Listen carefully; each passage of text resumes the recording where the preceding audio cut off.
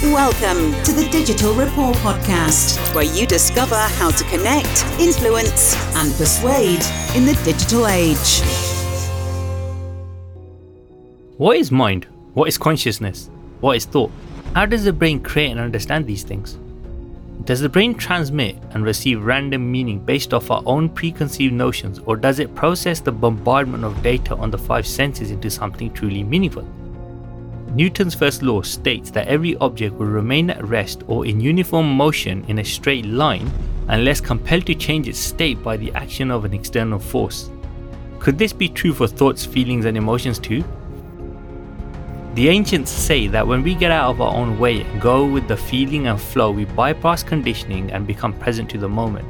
Maybe this is a balance of perceptions. They say in this state of equilibrium, judgments fall away, illusions are shattered, and all that is left is right now, a balanced perception and a cleaner connection with others.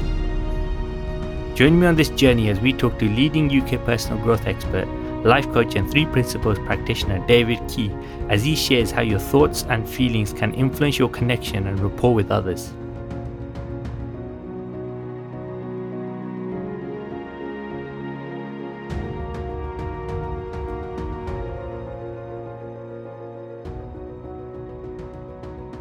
Hi, I'm Jatinder Palaha and welcome to another Digital Rapport Master Series, and today I have David Key, who's one of UK's top personal development experts. So David Key, welcome. Thank you very much for allowing us to come to your house and spend time with you to interview. You're welcome. If you would just like to let the viewers know a bit about yourself. I moved into the world of personal development, coaching, hypnosis, neuro-linguistic programming, and a new understanding in psychology, which I've been teaching for a number of years now. So I've been in the industry. I left the IT industry, and having worked in that industry for around 15 years, and moved into personal development when I decided, that's it, I've had enough of the corporate world.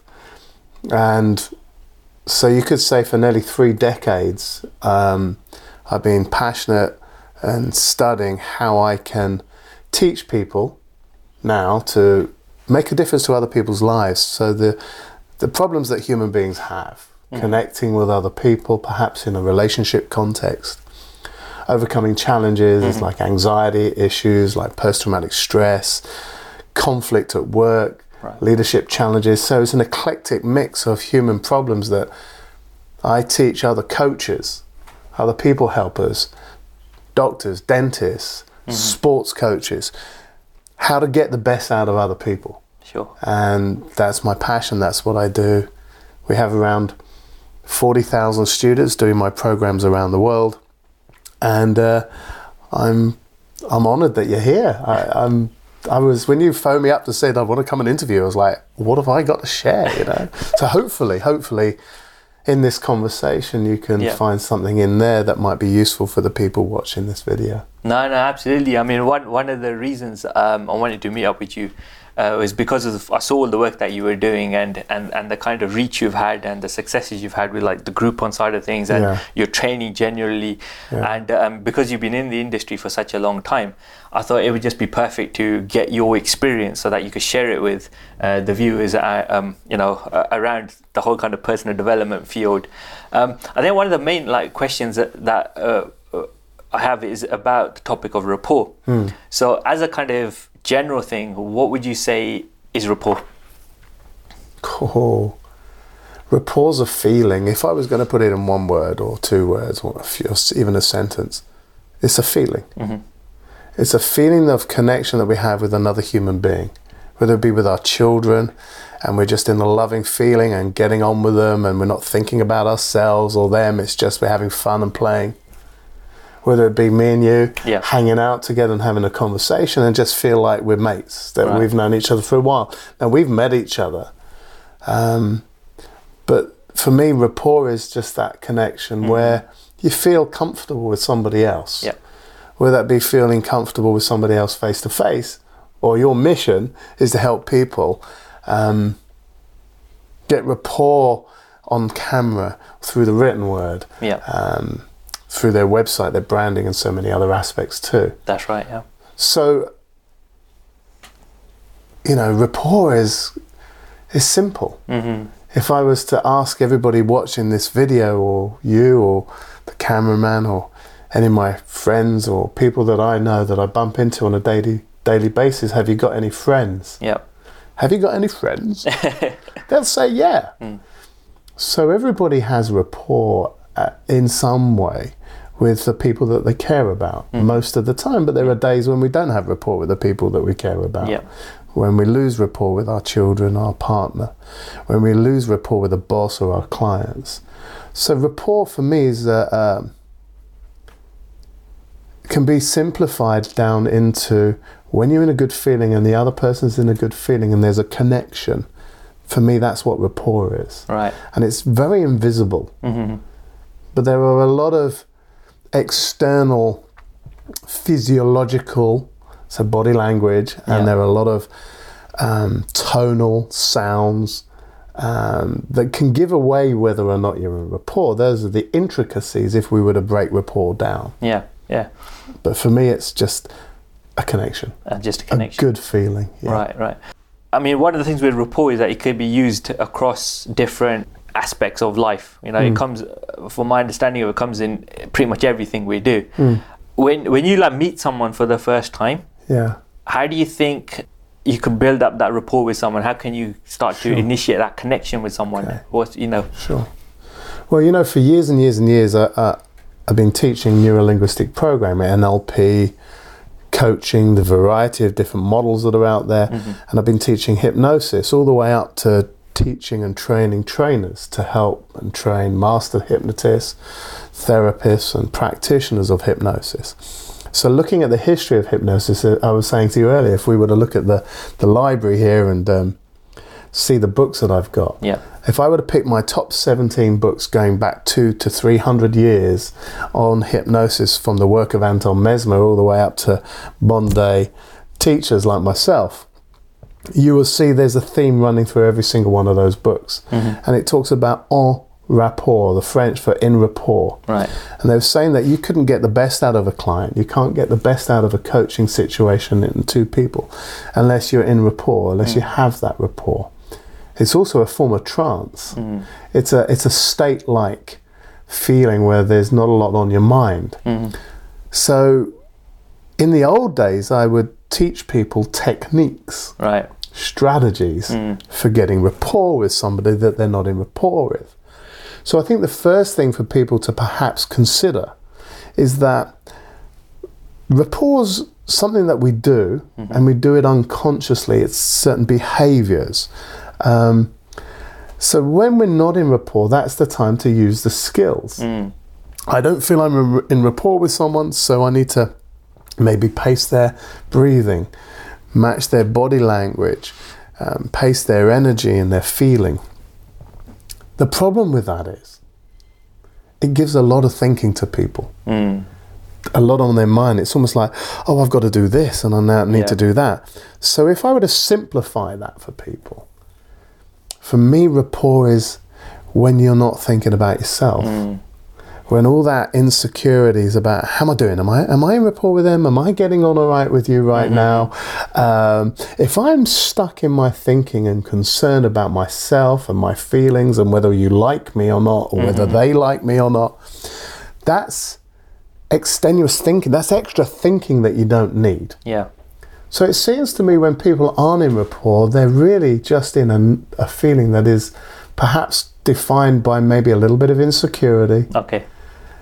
And that insecurity is coming from the person's thinking. So I like to educate my clients now to sort of say, if you can show up you, be you, and not try to be somebody you're not, and just talk from your own understanding about what you know, then you're authentic. And when you're in a state and a feeling of authenticity, then people will be drawn to you. Whereas if you're inauthentic, it's like, oh, I need to cross my arms now because he crossed his arms. I need to scratch my eye because they scratched their eye. Oh, they just used the word tickle in that tone of voice. I must match that word back. It creates a lot of effort. Distraction, kind of. Distractions. It takes you out of a good feeling.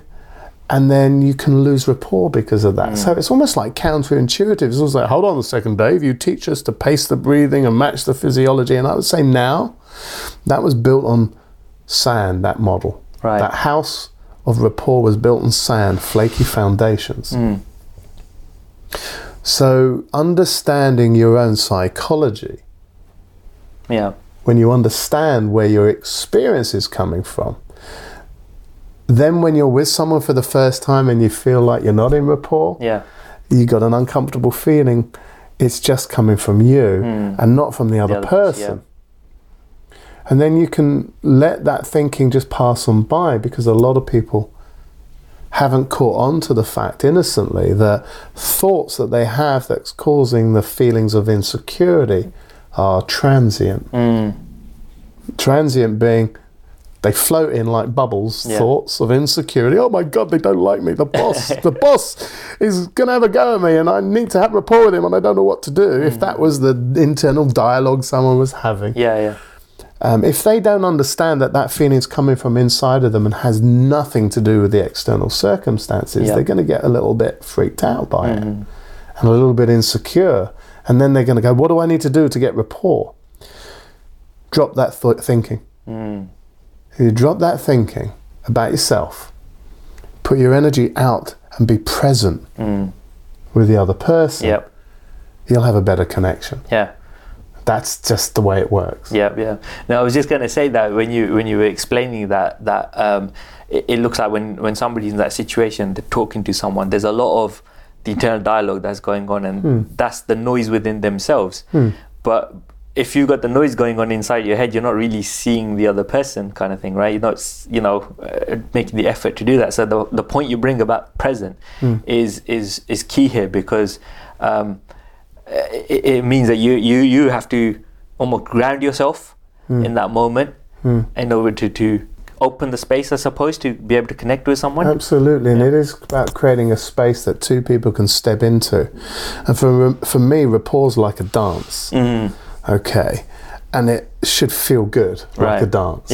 And when you're dancing in harmony with your partner, whether it's the foxtrot or you're just like freestyling in a nightclub, when you're getting on and you're dancing, it's a fluid movement. It's not they've moved, I better move mine, and there's not, if there's thinking about it, you're going to tread on the other person's toes when you're dancing.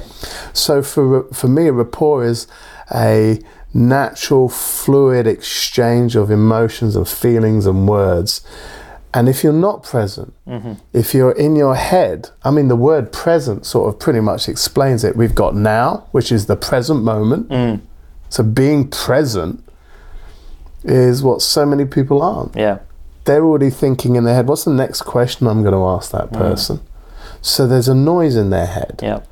Well, how can you hear something that someone's saying that might be really powerful and relevant and beautiful and poignant in the moment if you've got noise? It's like trying to listen to a beautiful song in the radio when it's not tuned in properly. So as human beings, if we are not tuned in, we're not present, and we're in the past, oh God, this didn't work out last time I met this person, and in our insecure feelings, we're not present.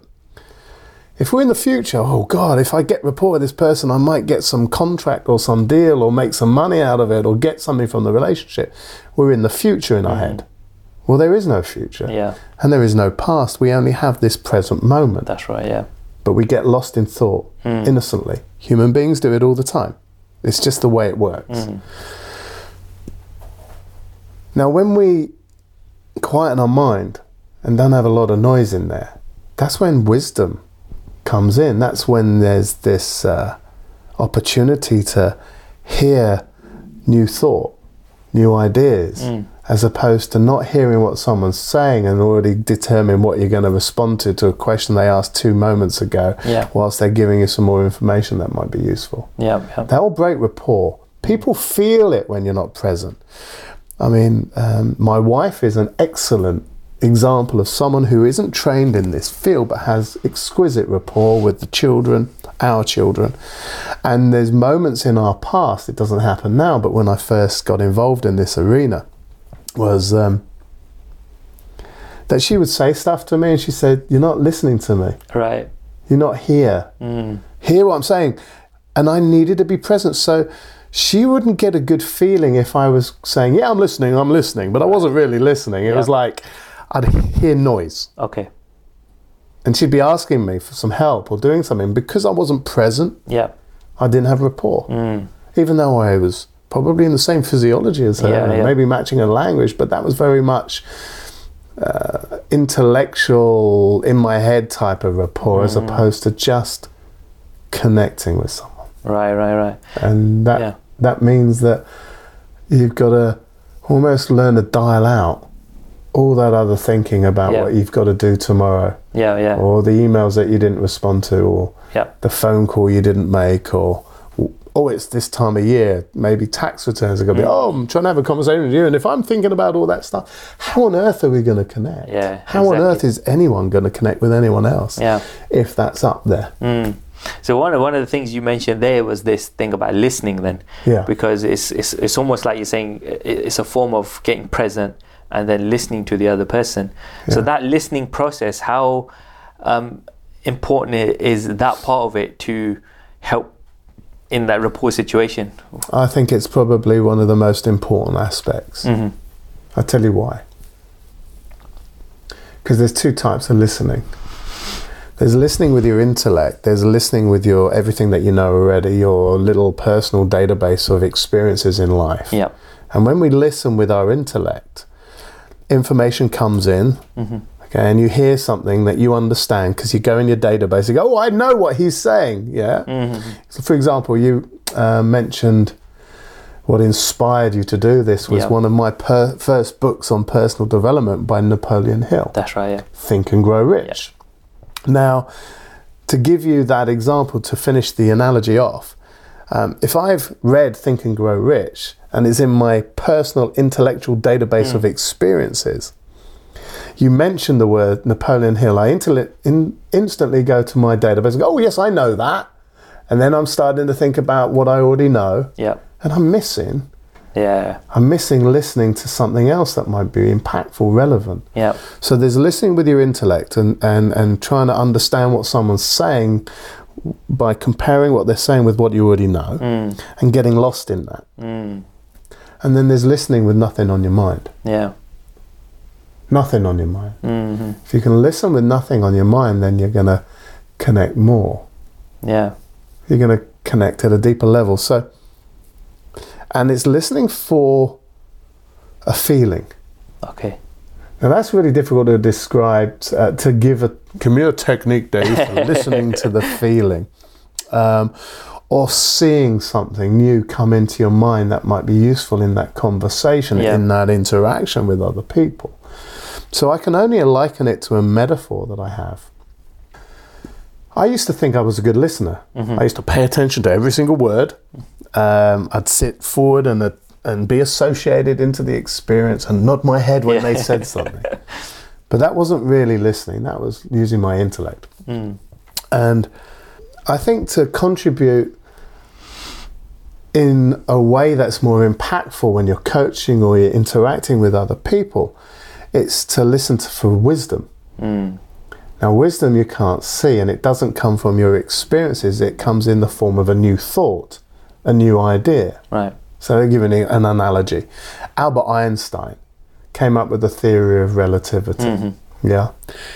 It wasn't in his database. Because if it was, he would have already discovered the theory of relativity. It came as an idea. It came as a new thought. And it came through him in the form of a vision.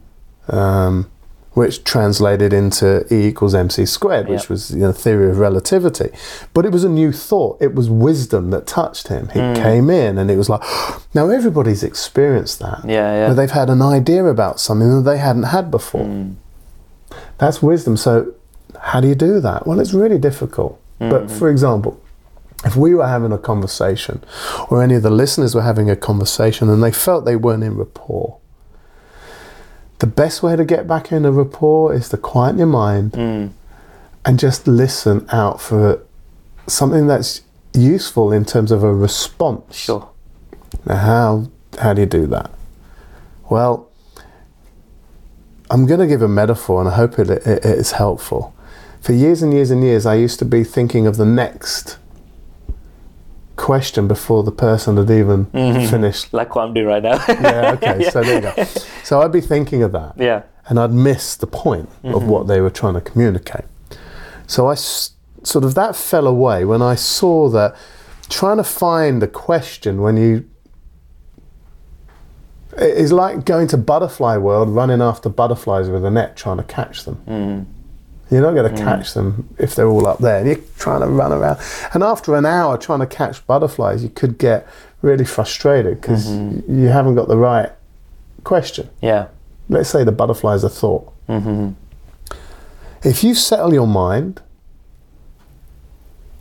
would be a liken to going into butterfly world and going, shh, and waiting. And one will come and land on your shoulder eventually, or on your hand. They'll come to you. So wisdom comes to you, you can't chase after it. So you'll know what to ask me if that thinking just falls away. But a lot of the time we want to, in an interaction as human beings, innocently, we don't want to feel like we don't know how to respond. What if I ask a silly question and it's not the right one? So really what's behind that is just some other thinking. Yeah. And sometimes we would say it might be a thought that has insecurity attached to it, an uncomfortable feeling, a feeling of not knowing, or a concern or worry. But I can assure everybody watching this, if they can settle their mind down, they'll always know what to do. They'll always know what to ask. Even if it is, I really have no idea what to ask you right now. Yeah. Oh, here's an idea. And that's when the butterfly would land on your shoulder. And that's wisdom. And that can't really be taught. That can only be learnt from looking in that direction. Now that makes sense. It's really interesting when you're talking about the concept of listening and how listening from the kind of intellect side, where we think we know what's kind of coming, as opposed to just being present and taking it on board. Using that kind of concept, do you think that because obviously we're a digital rapport, one of the things we're looking at is how you build that rapport online. And what a lot of businesses and people do is that they have an idea or a product or a service, they put it out there thinking that they know what their target audience wants. So they're putting their kind of projected listening, if that in a way, if that makes sense, onto the audience, but it's not necessarily what the audience needs. So in that kind of context, would you say that listening is also a kind of another general approach to kind of knowing and understanding the person? I think you get to know and understand the person when you're in their presence and you're just present. Yeah. And then in time, you'll get a sense of who they are as I'm developing, hopefully, an understanding of this interaction, this conversation, as much as hopefully you're doing the same with me at some level. But when I first went online, to share with the people who might not know, I wanted to appeal and reach out to more people. In the first 7 or 8 years of my business, I'd worked with, say, 1,000 individuals from around the UK, but predominantly in the area that my business is based. Yeah. And then I decided that I wanted to take that online. So I found a route to market, and we're sitting here with 40,000 students, and we're about to get exposure to about 11 million other people through the variety of relationships that we have with other businesses. And the reason I share that is because when I first started, I was asked to create a video. And all my experience on speaking on camera was there wasn't any. I was used to presenting on stage and having talking at events and stuff in front of live audiences, but never on camera. So I hired a guy that taught me how to do it. And the reason being, he was offering a free critique of anyone's video that they wanted to put online. This was about 6 years ago. Right. And I never really believed or got an understanding that presenting on stage was different to camera, but it really is. Yeah. Or so I thought at the time. Right. So I had this guy, And he worked for QVC, and Okay. he taught Tony Robbins, Paul McKenna, and many other successful TV presenters. And I wanted to learn and get the distinctions between rapport with a group in the live room Yeah. and rapport with a camera, which is totally different. Yeah. And he said, can you send me a 2-minute video? So I got my iPhone and I put it on a tripod and I did a little 2-minute video and I sent it off to him. And I got a 45-minute review back Right. from him saying that I'd lost 97% of my audience in the first 3 seconds of my video. I was like, this is crazy. Right. I don't want to do that. I want people to be engaged, to draw them out. So I really had to study my art with someone who had a thin slice of expertise in that field. So again, it was the insecurities that I had on camera that I had to deal with, not, some of the technical skills. Do you look above the camera, look below the camera? How do you look at the camera? They were skills that I needed to learn, as everybody would need to learn. But the fundamental psychology behind what was stopping me projecting onto camera was me. Right. And I needed to understand that. And I think everybody would benefit from understanding where they get their experience from. So whether it be speaking on camera and having rapport with a camera by getting over yourself.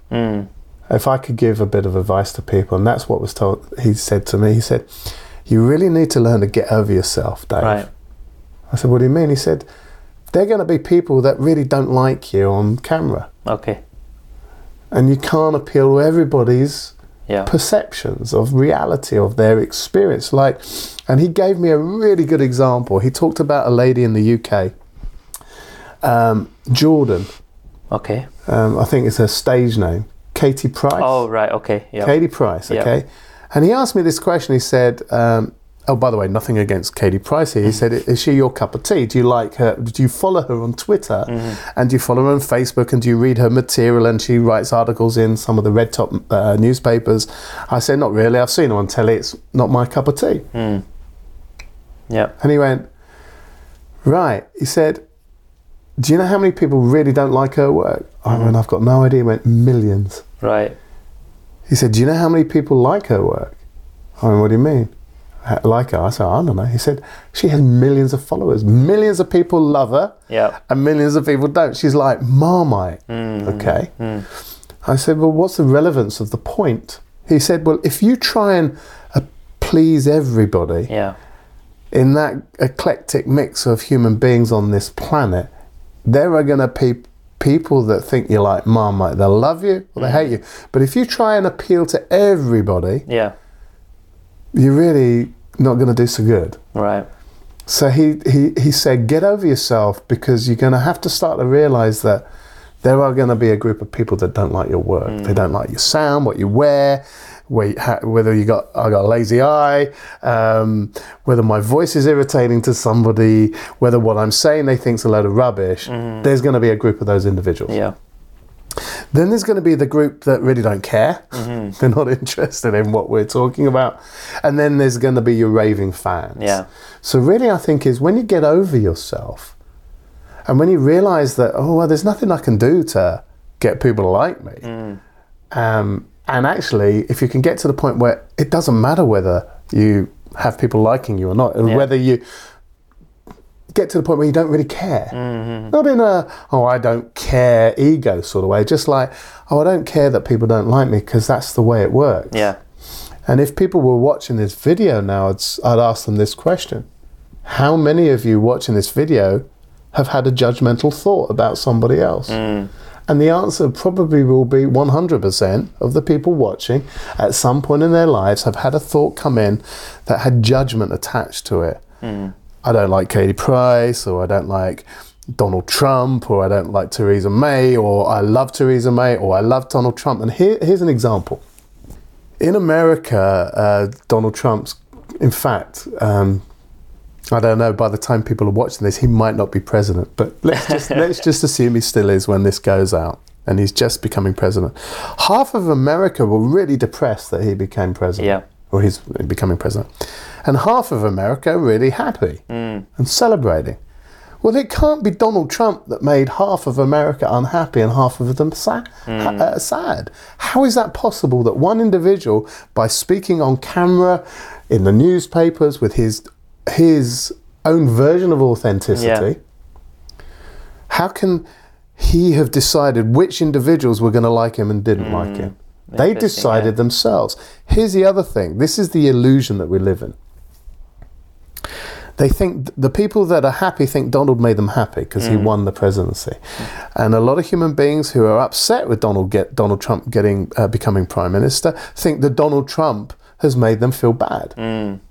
It's impossible. It doesn't work that way. It's not logical. What's really happening is the people who are feeling happy about Donald Trump becoming president of the United States of America have gone into the future in their mind, imagine everything being beautiful and great with him as president, brought that feeling from the future back into their body in the present moment, and went, this feels good and Donald made me feel that way. No, he didn't. You made yourself feel that way with your thinking in the future and imagining possibilities of whatever they're thinking of. Now, the people who feel bummed out that he's going to be president, all they're doing is exactly the same that people like it, but they're doing it in a different way. They're going into the future and imagining it terrible and a big wall around America and, you name it. They're thinking unpleasant thoughts, bringing those feelings from this imaginary future because no one knows how it's going to be, and making themselves feel bad in the moment. So rapport is the same thing. If you get lost in a conversation with someone, you've lost rapport, it's probably because you've brought back a feeling from the future or the past and you're stirring up your emotions and you've lost that connection. That's all that's going on. If you can see that's true, you don't need to freak out anymore and worry about people judging because everyone will. That's right. And here's the other good news. Everybody who has these judgmental thoughts, that's 7 billion people on the planet at some point in time, none of them ask for those judgmental thoughts to come in. So you don't have to worry about it. They're going to come in. It's whether you act on them or not. That's right, If you let them float by like a bubble out of a bubble machine, you'll be more present. It's interesting you say that because there's two things that are coming out from there. One is to do with like almost the kind of niche market, if you want to call it, or target. But in kind of parallel to that conversation is that whole thing about the feelings and the emotions that people are creating, right? And it almost seems that if you compare the two together, either targeting a particular niche or whether appealing to those feelings and emotions kind of thing, you can almost like pitch yourself in a way, right? Because taking the example of Donald Trump, that's kind of what's happening there, isn't it? Because I would imagine that he was kind of targeting a kind of avatar or demographic or something to get the votes. But like you said, the feelings and the emotions created were not, it nothing to do with him really. It's to do with what the person's kind of visualized. He was the trigger. He was the trigger, and he'll have a team of individuals behind him that will be advising him on the language for him that he needs to use and how he can stir up the insecurities in those individuals in order for them to vote for him. People are motivated by pain. As well as they're motivated by carrots, and some are motivated with a stick. A bit of push and a bit of pull. All human beings can, because of suggestion. I mean, Barack Obama was excellent at using hypnosis. Change we can. What on earth does that mean? All right, change we can. Who's we? What do you mean by change? And it's all around vague ambiguity. So they're using these politicians, these orators. I mean, I've written a review of the work of George Estabrooks, who was hired by the CIA to investigate the work of orators like Adolf Hitler. Okay, all those years ago, to see if there was some technique or strategy they were using. And they were using language that was vague, ambiguous, which induces hypnotic states. They're hypnotizing people. And we human beings are extremely suggestible. Now that's where en rapport comes from. Because when you can get someone's mind quietened you can make suggestions that can influence people. It's why we see stage shows, people clucking like a chicken, or drinking a pint of vinegar thinking it's a Coke, or eating an onion thinking it's a beautiful peach and juicy, and they seem to think that it's real. Yeah. Because what's happened is all they've done is they've moved their critical faculty, their logic and reasoning out the way, and then slid in suggestions. Now, not everybody accepts suggestions. But if it's harmless, imagining eating an onion, imagining it's a peach on stage, if that person's way of living their lives go, oh, that would be all right, they'd probably play it out on stage. So we're always influencing each other. With language, with our emotional state. We're all walking around in an ordered state of consciousness with our eyes open. It's a trance-like state. It's called a daydream. I see it in Tesco's every day. You know, people get around to the butter and the bread counter, and they're looking up and down for their butter, and it's right in front of their face, and they can't even see it. They're in a trance. They forgot. So, for me, if people can see that, number one, they've already got friends. Number two, you can, wherever there's a problem, there's a human being and thinking. And whatever the niche is, if your thin slice of expertise is working in a particular niche, just talk from your own understanding, and in of itself is authentic and will act as a way of connecting, which we would call rapport. It's interesting because I'm kind of seeing parallels in the sense of that rapport. If you kind of know who you're targeting, who you're speaking to, understanding the person, you can, like I said, put suggestion in there and influence them to a certain degree. But you could do the opposite by not having the rapport or not connecting with their values or something. You could push them away as well. Well, right? Look at the logic in that. The logic in that is, if you're trying to engage a client, a new client, and you're losing rapport, then you've influenced them in some way to not do business with you. Right? As much as maybe influencing someone to do business. Well, what is influence? For me, it's such a big subject. I mean, the work of Cialdini, getting to yes. I used to teach sales and worked in that industry for, one of my first mentors was a guy called Peter Cobb. Most people watching this would never have heard of Peter. He's retired a long time ago. He was the MD of Apple in the 80s. And he was my mentor. He left Apple and set up a software house. And I was one of the directors there, VP of sales.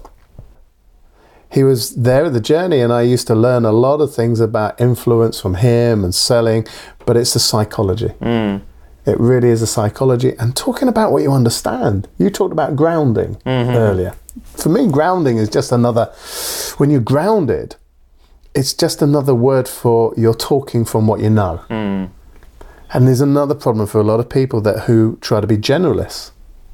Okay? They're a generalist when really niching would be useful for them, because that's their thin slice of expertise. They understand the language, they understand the market, they understand their own understanding of what it is that they're experts in that market. So an accountant training to become a coach would be better off coaching accountants. Purely because he can be, or that individual will be more authentic than someone who's trying to use the same language as the accountants because they read a book and went on their website and go, oh yes, I understand what you mean, balance sheets. Do you really? Because I don't. So I wouldn't try and talk from an area that I don't understand. And a lot of people do that innocently, thinking that they need to do that to get rapport. It's almost like, oh, I need to say that I understand rugby. Or football. I go with my friends, they talk about football. I don't talk about football because I guarantee I'll break rapport with all of them. Because they'd say, you're talking out of your backside, Dave. You really don't know what you're talking about. So being authentic is another key thing then in this whole kind of rapport building. I think it's the most important thing. You can get rapport with techniques, but that's sort of like, you'll get found out very quickly. And you don't need techniques for rapport if you can see that A, you got friends, so you must have the skills already. Yeah. B, if you understand your own psychology and where your experience comes from. And Virginia Satir, okay, I'll mention her name. She was one of the greatest family therapists to have lived back in the 70s. She was modeled by the co-creators of NLP, the three of them, Frank, Richard Bandler, and John Grinder, Frank Pachulik. And the three of those individuals, they modeled her language patterns and her work. And one of them asked her a question, I'm not sure which one, was, Virginia Satir, when do you use your rapport skills? We've noticed you do certain things when you're in rapport. She says, oh, I probably only do those things, because she didn't even know she was doing it. It was all unconscious. It was just unconscious competence. She was good at it. And her response was, oh, I only sort of do those things when I have a feeling that I'm not getting on with someone. Okay. So actually, my advice would be, forget about rapport, get in a good feeling. And whenever you take that good feeling to any relationship, it'll bring out a good feeling in the other person. And you don't have to think about how to do it, because you already know how. The minute we get a layer of extra thinking and insecurity, oh, I don't know how to get in rapport with the MD, I've never met him before, what do I need to do? Be you. Be you. Show up, be authentic, and just talk to that person as if they were a friend of yours down the pub, or in the bar, or in the coffee shop, or wherever you meet your friends. Yeah. A collegial conversation with another person, as opposed to a one up, one down. Because a lot of people put themselves down. They go, oh, I see it sometimes with my students innocently. Oh, Dave, you're the master trainer, and I'm just a lowly lay person who's just starting out learning coaching with me. Right. And I'm like, no, you're the same as me. You're another human being, flesh, bones, blood. You have different experiences of life to me, and my thin slice of expertise is to point out that you can already have rapport. You already know your subject matter. You can talk from your grounding. The only reason we break rapport is invariably when the ego kicks in, and the ego goes, oh, I need to impress. I better talk about this. Oops, I don't really understand this. Now I've lost rapport. Stay in your grounding. In other words, stay in that area of expertise that you know for you, and you'll never go wrong. Because people can smell a rat. Yeah. Because that's very important to the whole kind of topic of trust.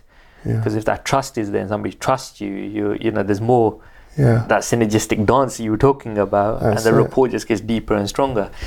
Talk about deeper and stronger. I mean, one of the things you do in hypnosis is that deep rapport kind of stuff, when you go down with the person and really connect on a deeper level. You want to talk a bit about that? Or? Yeah, I mean, it was quite funny. If you were to learn rapport from body language courses, I mean, I trained with Alan Pease from Australia in the 1990s, in 1993. Oh my word, that's nearly 25 years ago, isn't it? And he wrote Body Language.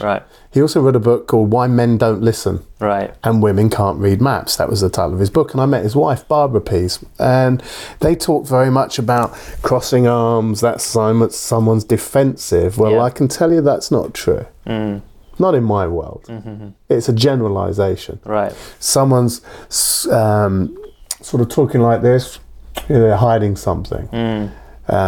Someone's sitting like this, they think they're more confident than you, or they have one up on you. I mean, there were a lot of generalizations. They may or may not be true, but that's not my area of expertise.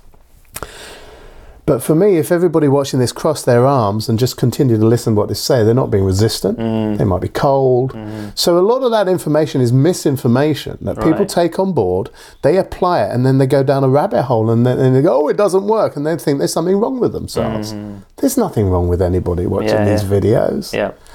If they're not connected with it's just that they're not in a good feeling. I'll give you an example where a universal experience that probably people can relate to. I mean, when I was a young man, many years ago, I'd like to think I'm still young now, but Absolutely. when I was in my teens, just left home at 17, 18, and I was single.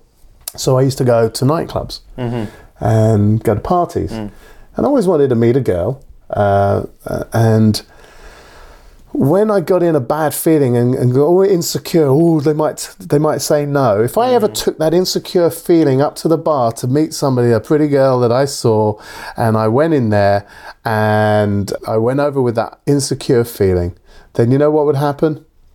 They would run away. They would run a mile. Okay. So for me, the feeling is key. Getting a good feeling. Yeah. And you won't repel people, because it's almost like, if I use this as an example and your phone as an example, like the magnets that draw each other when we were at school. Poles, positive and negative.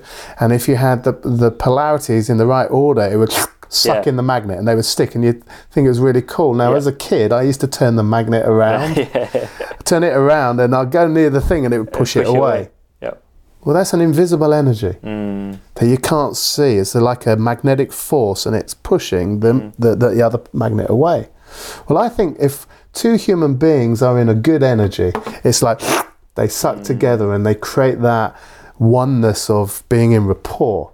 But if one person's not in a good feeling and the other one is, it can almost like repel them. So how do you bring a good feeling into your work, into your marketing? Is to understand that and see it play out, and notice it and observe it. So, for example, I was talking about hypnosis and on rapport. It's my cat. Hey. So we're talking about hypnosis and being in rapport. What some really cool things to observe for people who study with me is that when two people go into a trance, and let's say I was inducing a trance and you were relaxing and sinking into the chair and you were there and we were doing some hypnosis, invariably body language matches and mirrors when the person's got their eyes closed. So the amount of times that we've been doing demonstrations and the person's been like this, sleep, and I've crossed my legs, and the person while they're asleep has crossed their legs. Oh, wow. Okay. I mean, it's just like there's what I call an unconscious to unconscious rapport. Right. I can't prove it. It's the edge of my understanding. Even though my thin slice of expertise is a master trainer of hypnosis, it seems that we connect at an unconscious level. And the way, a universal experience that maybe people watching this have had is when they're in a deep conversation with a friend, and that friend goes to say something, and you go, I knew you were going to say that. It's like, how do you know? Where does that come from? There is something happening at an unconscious level. That's what I believe. Don't know if it's true, but I've got loads of anecdotal stories of where that's played out. Even all the way back to one of our forefathers in hypnosis, Milton Erickson.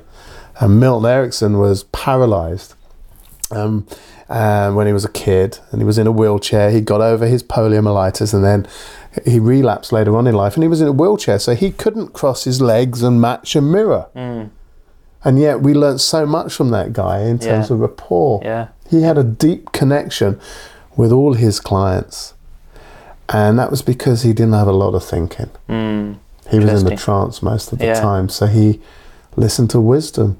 He was able to feel someone's insecurities and anxieties, and was able to talk to them in a way that helped them start to see that it was all made up. It was just thought. That's interesting.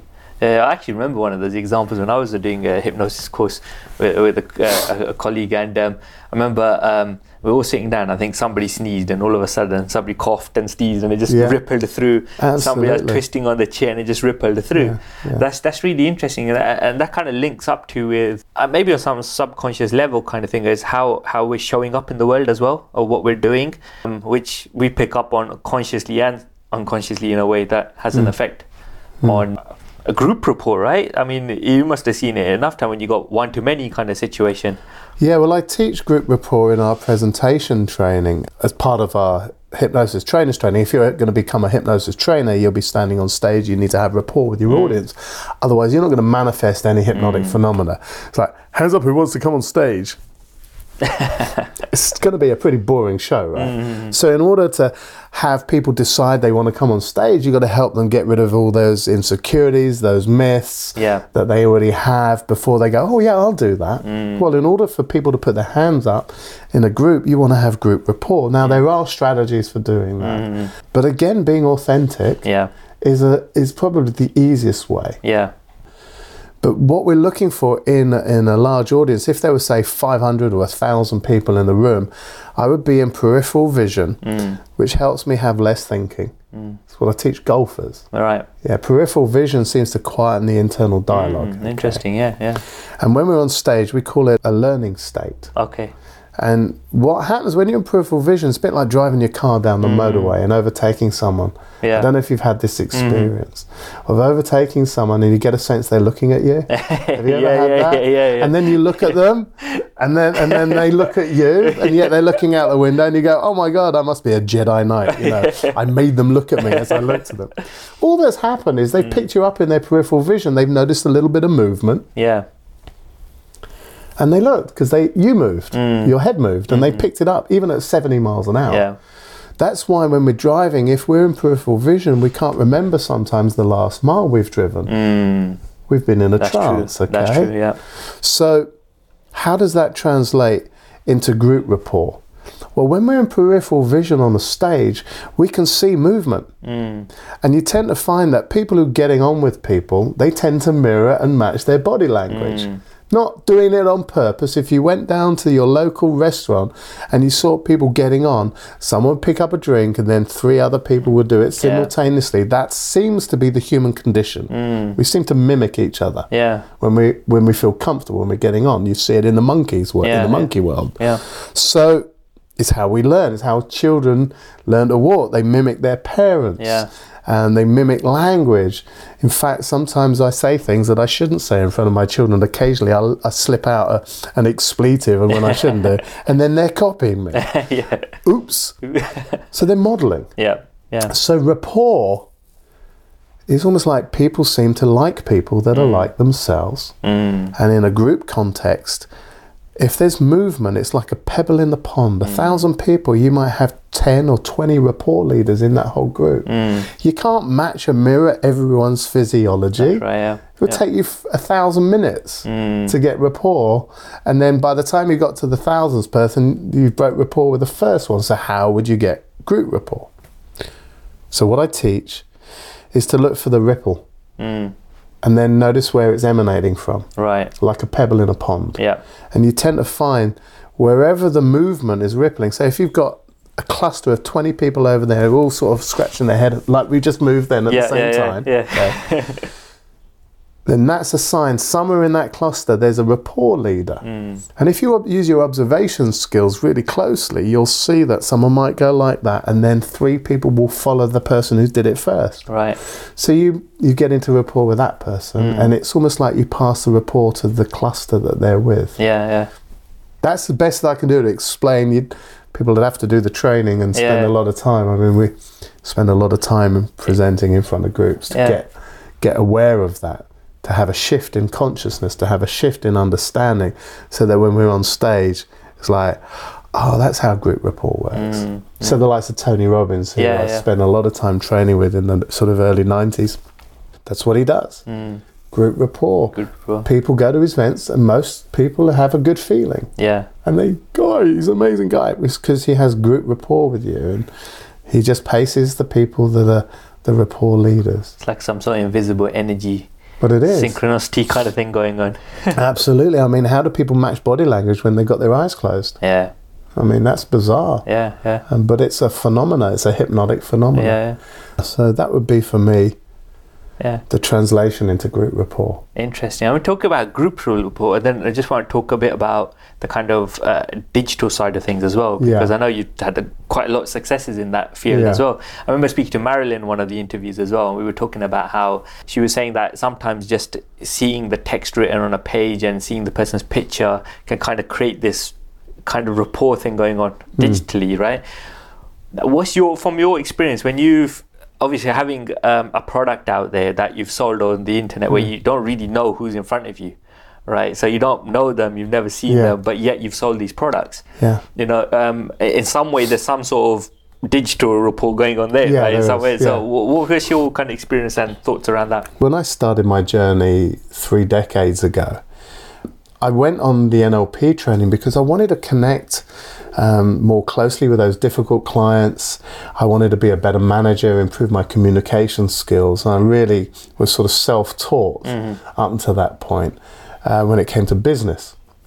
So I went on this course and then continued the journey, and here I am teaching. But part of that journey is I did a master practitioner training, which is the next level up from what we call practitioner, coach practitioner, practitioner of hypnosis. And I wanted to get to the next level, so I went on this course. And part of our training was an assignment. We had to do modeling. Okay.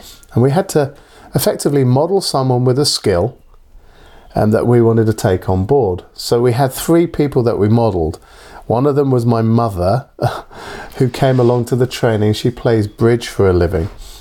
She now teaches. She's in her late 70s, but she's most excellent at remembering cards. And on my master prac, there was a few of us guys, and we played like poker for fun. Right. Yeah, on the weekends with our friends. And we said, wouldn't it be great if we could learn to count cards? And then it was just like a little bit of imagination. It would be great if we could break the casinos in London by counting all the cards. And I went, well, my mother's really good at remembering cards. So she came down, we modeled her memory strategy. We also modeled a lady who was a screenwriter. And then it was just like fortuitous for me to have a DJ come along, because I used to DJ when I was a teenager and early 20s in nightclubs, and I loved it. And we had David Hamilton come down. Okay. Now, David Hamilton, for those who are watching, you might not remember him, but he was a DJ that was on Radio 1 in the UK and then Radio 2. He's a very successful businessman. And we were modeling some of his business strategies. How does he decide which product to pick if he could only pick one? And how does he, what's that process for choosing and making business decisions that seems to have supported him over the years in terms of his business success? I wasn't interested in that. Right. I was interested in his DJing because I had a problem. And my problem was this. If I stood on stage at a business conference on behalf of the company I worked for, this was before I became a teacher and set up my own business all those years ago, I'd be physically ill. Right. I was so nervous and scared of presenting to large groups that I'd actually have my head down the toilet. And I won't go into any detail. You can imagine what it is. I mean, it's like, let's not go there. And I wanted to learn a strategy for not being nervous. Right. So I asked David Hamilton, I said, David, can I ask you a question that's totally not related to business? It's to do with your time on the radio. He said, sure, fire away. He was a lovely guy. I said, how is it that you can speak to 2 million people or 10 million people on listening into Radio 1 every morning or Radio 2 every morning and not get nervous? Because I asked him, are you nervous? And he said, no, I don't get nervous. Right. I said, how can you not do that? 2 million people? Yeah. And here's what he said, and changed everything for me. He went, well, I don't imagine I'm talking to 2 million people. I said, what do you mean? You are talking to 2 million people? He said, yeah, I know I'm talking to 2 million people between 8 and 9 o'clock on a Monday morning, rush hour. But that's not what's in my head. That's not what's inside. Yeah. So I said, what's inside your head? He went, oh, it's really simple. When I'm talking to the camera, I'm imagining I'm talking to a good friend. Just a friend down the pub that I'm having a chat with. And when I tell a joke, I imagine my friend laughing. It's like, really? Is it that simple? Yeah. So I took that strategy, which was just a concept, a thought, and I tried on that thought. So when I brought out my products online and via Groupon and sent them around the world, I realized that it's just one person watching the video at home on their own or on the train on their iPhone, and there's nothing to be concerned about. So there's going to be people watching it go, oh, I don't like this, and there's people that do, but I'll never get to see them. And when you get over that insecurity and worry about people liking your stuff, you'll be more authentic. You'll show up and you'll bring a different feeling to the table. Right. That would be my final, I think. Because you probably got gathered already. I could probably talk for another 40 days. No, we're cool. On this. No, that's really cool. I mean, just a little bit more on the online side of stuff. And then, do you know when you went about creating your product online? I mean, you had done all the stuff kind of teaching anyway, but then you thought, all right, I'm going to go online with this thing, right? Yeah.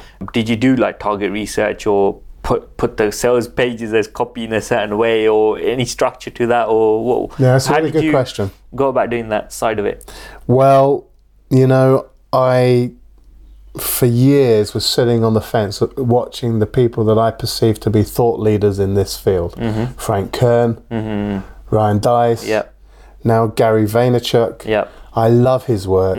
I'm actually doing his course now. I've got it with Udemy. Right. Gary Vaynerchuk. So my advice to people is consume the content of the experts that you look up to, the models, follow in their footsteps, hang out with the experts online, watch what they do. I sat on the fence for 5 years before I got off the fence and decided to do what I do now.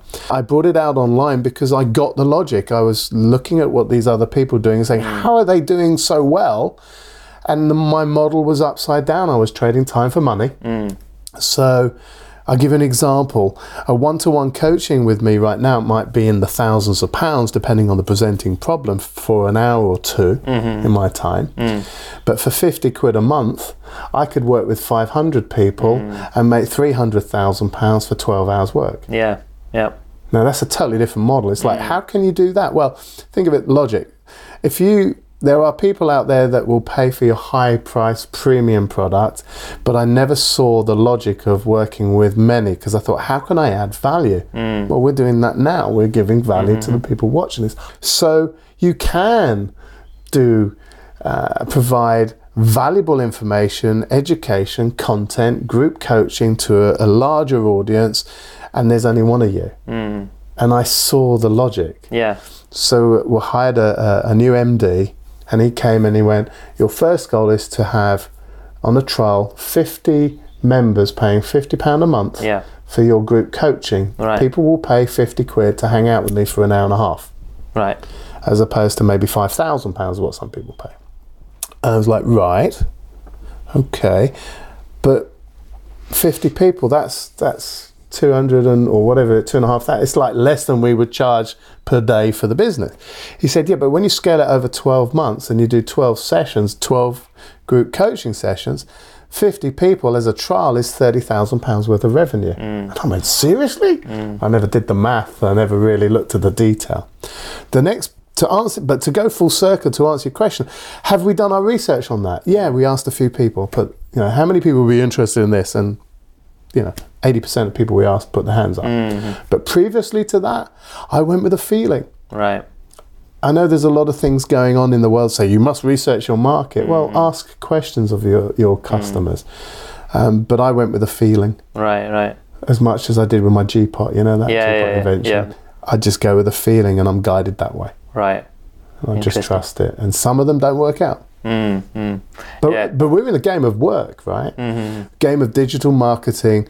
It's just a game, and if people can also back off and go, it's not real life. It's a game, and I can make up my own rules, but there's other people that have been here before me to save learning through the school of hard knocks. Learn from the people that have done their homework. Based on modeling, right? Been there and done it. Exactly.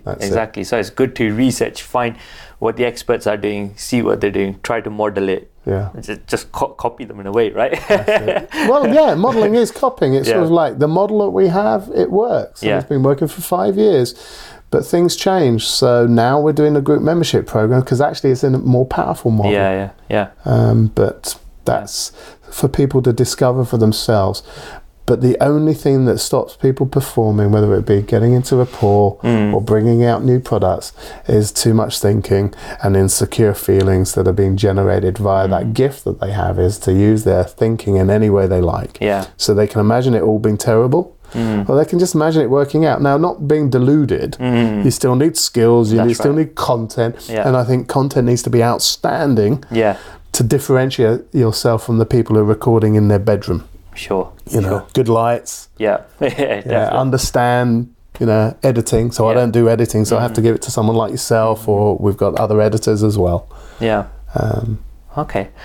So just to summarize on it, from what I'm getting from the whole kind of rapport side of stuff, is like one of the first kind of things seems to be about presence, getting the creating the space for somebody to open up, being present. Listening is a key element of it. So the listening then creates like a trust, and being authentic is another element of it.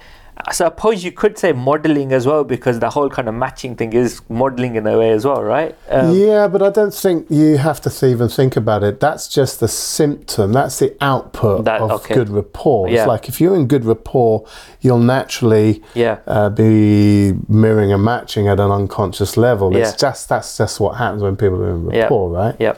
But if you try and frig it and it's not authentic, then actually it will break rapport, and you go, hold on, I'm doing all this matching and mirroring and I haven't got rapport. It's because you're in your head and you're thinking too much about it. Rapport is just a natural state. I think we all look at kids, they get on just like that. Because they haven't got too much thinking. Oh, you know, my daughter wears glasses. She's 6. She's just started thinking about her glasses. And starting to think, oh, what people think with me with glasses. There's only 2 kids in my class, Daddy. But for the first 5 years of her life, she got on with everyone and didn't think twice about the glasses she wore. Does that make sense? So get out of your own way. Don't overthink it. Be authentic. And the other thing is the research. You talk about trust. And Professor Morabian did some research and said that when we're communicating, the biggest portion of our communication are our vocal qualities that we have and our physiology. And the words account for only 7% of all of our communication. Well, if the words only account for 7% of all of our communication and 93% is non-verbal, we need to get into a good feeling when we're with people, because if we're not in a good feeling, it'll come out in our tics and insecurities and shifting, and face color will go red and blah blah blah blah blah. So it's a major part of our communication. Rapport is the non-verbal stuff. It's like Bruce Lee said, don't think, feel. Absolutely. And he also said, if you've got too much thinking going on in your mind, you need to empty your thinking. In the metaphor of if there's too much tea in your teacup, you need to empty your teacup. Absolutely. And I think, you know, if we finished on that metaphor, anyone who's thinking too much, has got too much tea in their teacup, they need to empty their teacup, and they'll be more authentic than they could possibly imagine. Absolutely. That's awesome. That's brilliant. So David, if the viewers want to get in touch with you or find out more about you, just let them know. Oh yeah, well thank you.